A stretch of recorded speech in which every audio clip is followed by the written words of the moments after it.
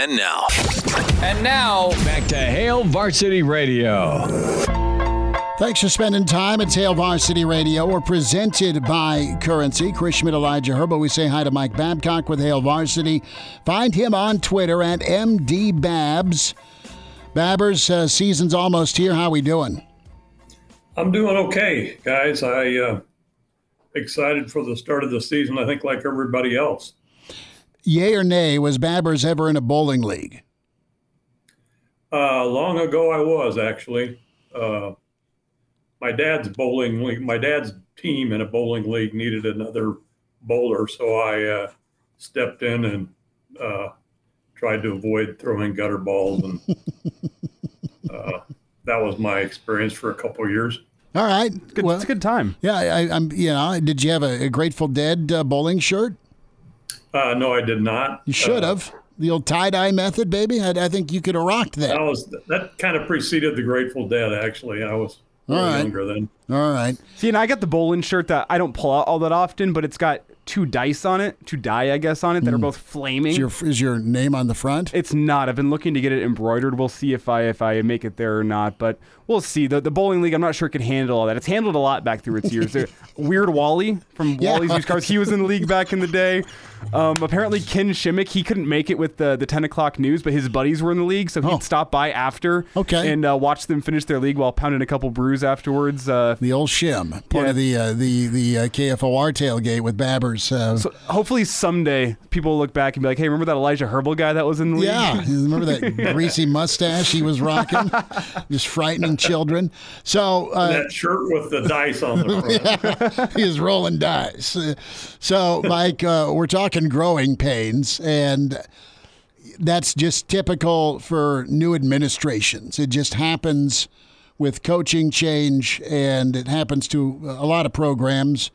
A few kind of hit the ground running. Elijah and I have been watching the Netflix docuseries on Florida and Urban Meyer's time at Florida and how he was, A, overwhelmed at Florida, B, was done in year two, he thought, if they didn't make something happen, and they won a national championship. I want to get your thoughts on, as you've been able to observe Coach Rule and what we know about this Nebraska football team about a week out here. Do you expect it to be kind of an ebb and flow of up and down, or do you think there's a chance that Nebraska at some point in the year can get into some smooth sailing? Well, I think there's a chance that Nebraska can get in some smooth sailing at some point.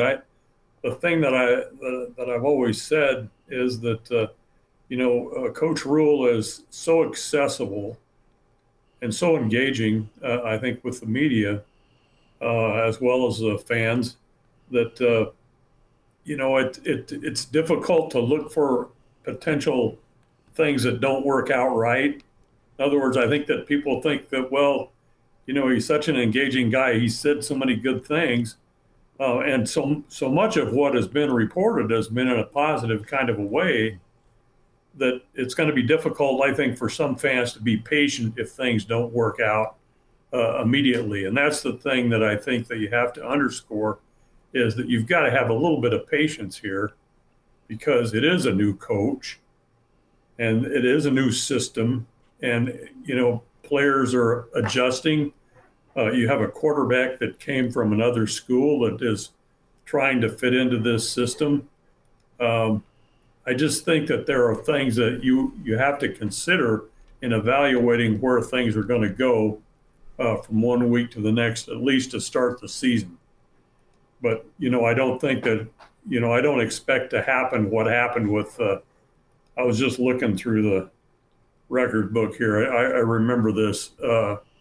Was it about the fifth game or the sixth game of Bill Callahan's era when they went down to Texas Tech and he 70-10. Yeah. Bo Davis got thrown in there and just left in. It was just it was a terrible thing. You're not going to see anything like that. I'm still not sure why Bill did that. Well, do you know the urban legend behind that? No, I want to hear it. Okay. There must be some explanation. The urban legend is a former AD who smiled a lot, went into one of the coaches' booths. Again, urban legend, not trying to get sued. And got on the headset and was just like, what the hell are you doing? Pull the kid. And Billy C. did not pull Bo Davis. Interceptions kept raining down. That's the urban legend that Stevie P went into a coach's booth, got on the headset, and kind of got after his head coach. Well, I think that would have been the right thing to do. Myself, I felt bad for Bo Davis in that situation because, you just hang him out to dry, and it wasn't all on him, but that's the way it kind of played out there, that it was on him so much. He had to take the burden of it, but it was a team effort there. Yeah, it was gone for a long time before Bo Davis came in. Yeah, yep, it certainly was. Mike, how important do you think it is to get that strong start in year one? Because you can look back, Bo Pelini, strong start in year one as we kind of laid out, but you look back, Callahan obviously with 70-10, and then you have Frost with the whole Akron rain out followed by blowing a lead against Colorado, and then you lose your next 6 consecutive Hail games Mary after by BYU and Riley. Oh, yeah, Hail Mary, BYU, and Riley. That took the wind out of the sails. How important do you think it is to at least build some semblance of momentum in year one in order to build that into the next couple of years? Because that's not something Matt Rule's had at Temple and at Baylor. He did not build momentum in year one, but he built experience on his roster, which was valuable there. But I think Nebraska is a little bit unique in the fan support and the fan interest and what can happen with momentum within a program if year one doesn't go according to plan.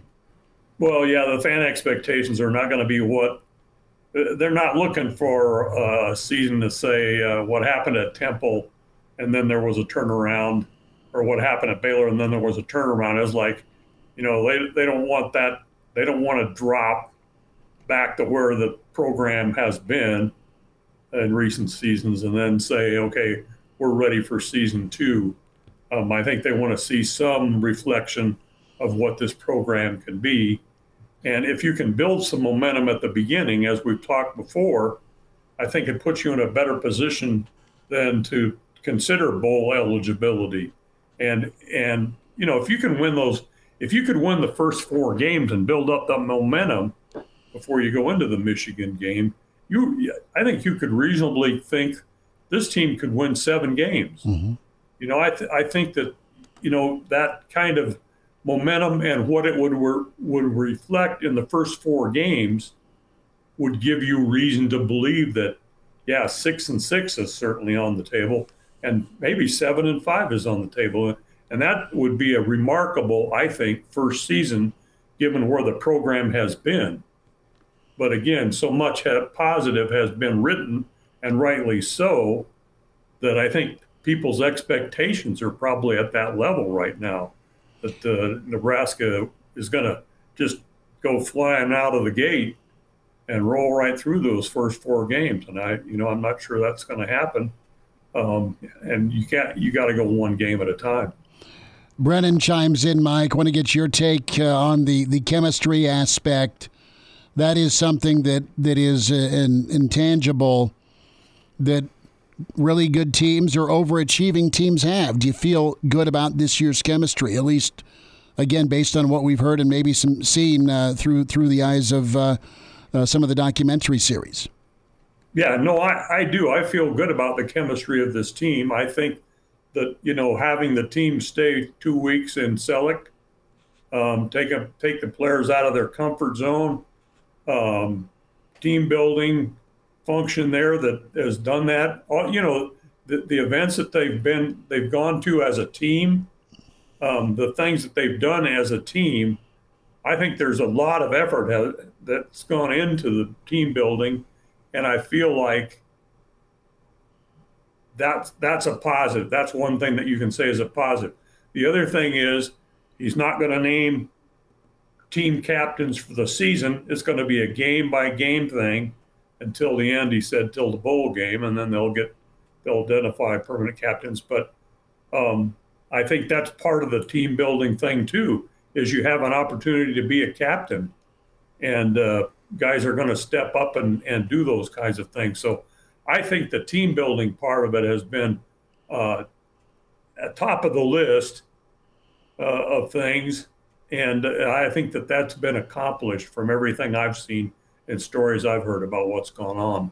Mike, to get back to our original talking point to lead off the show, can things like team building and self-belief, self-confidence, can those type of things overcome the growing pains that are going to be there in year one of a coaching regime? Yeah, I think so. I think if you have confidence in yourself,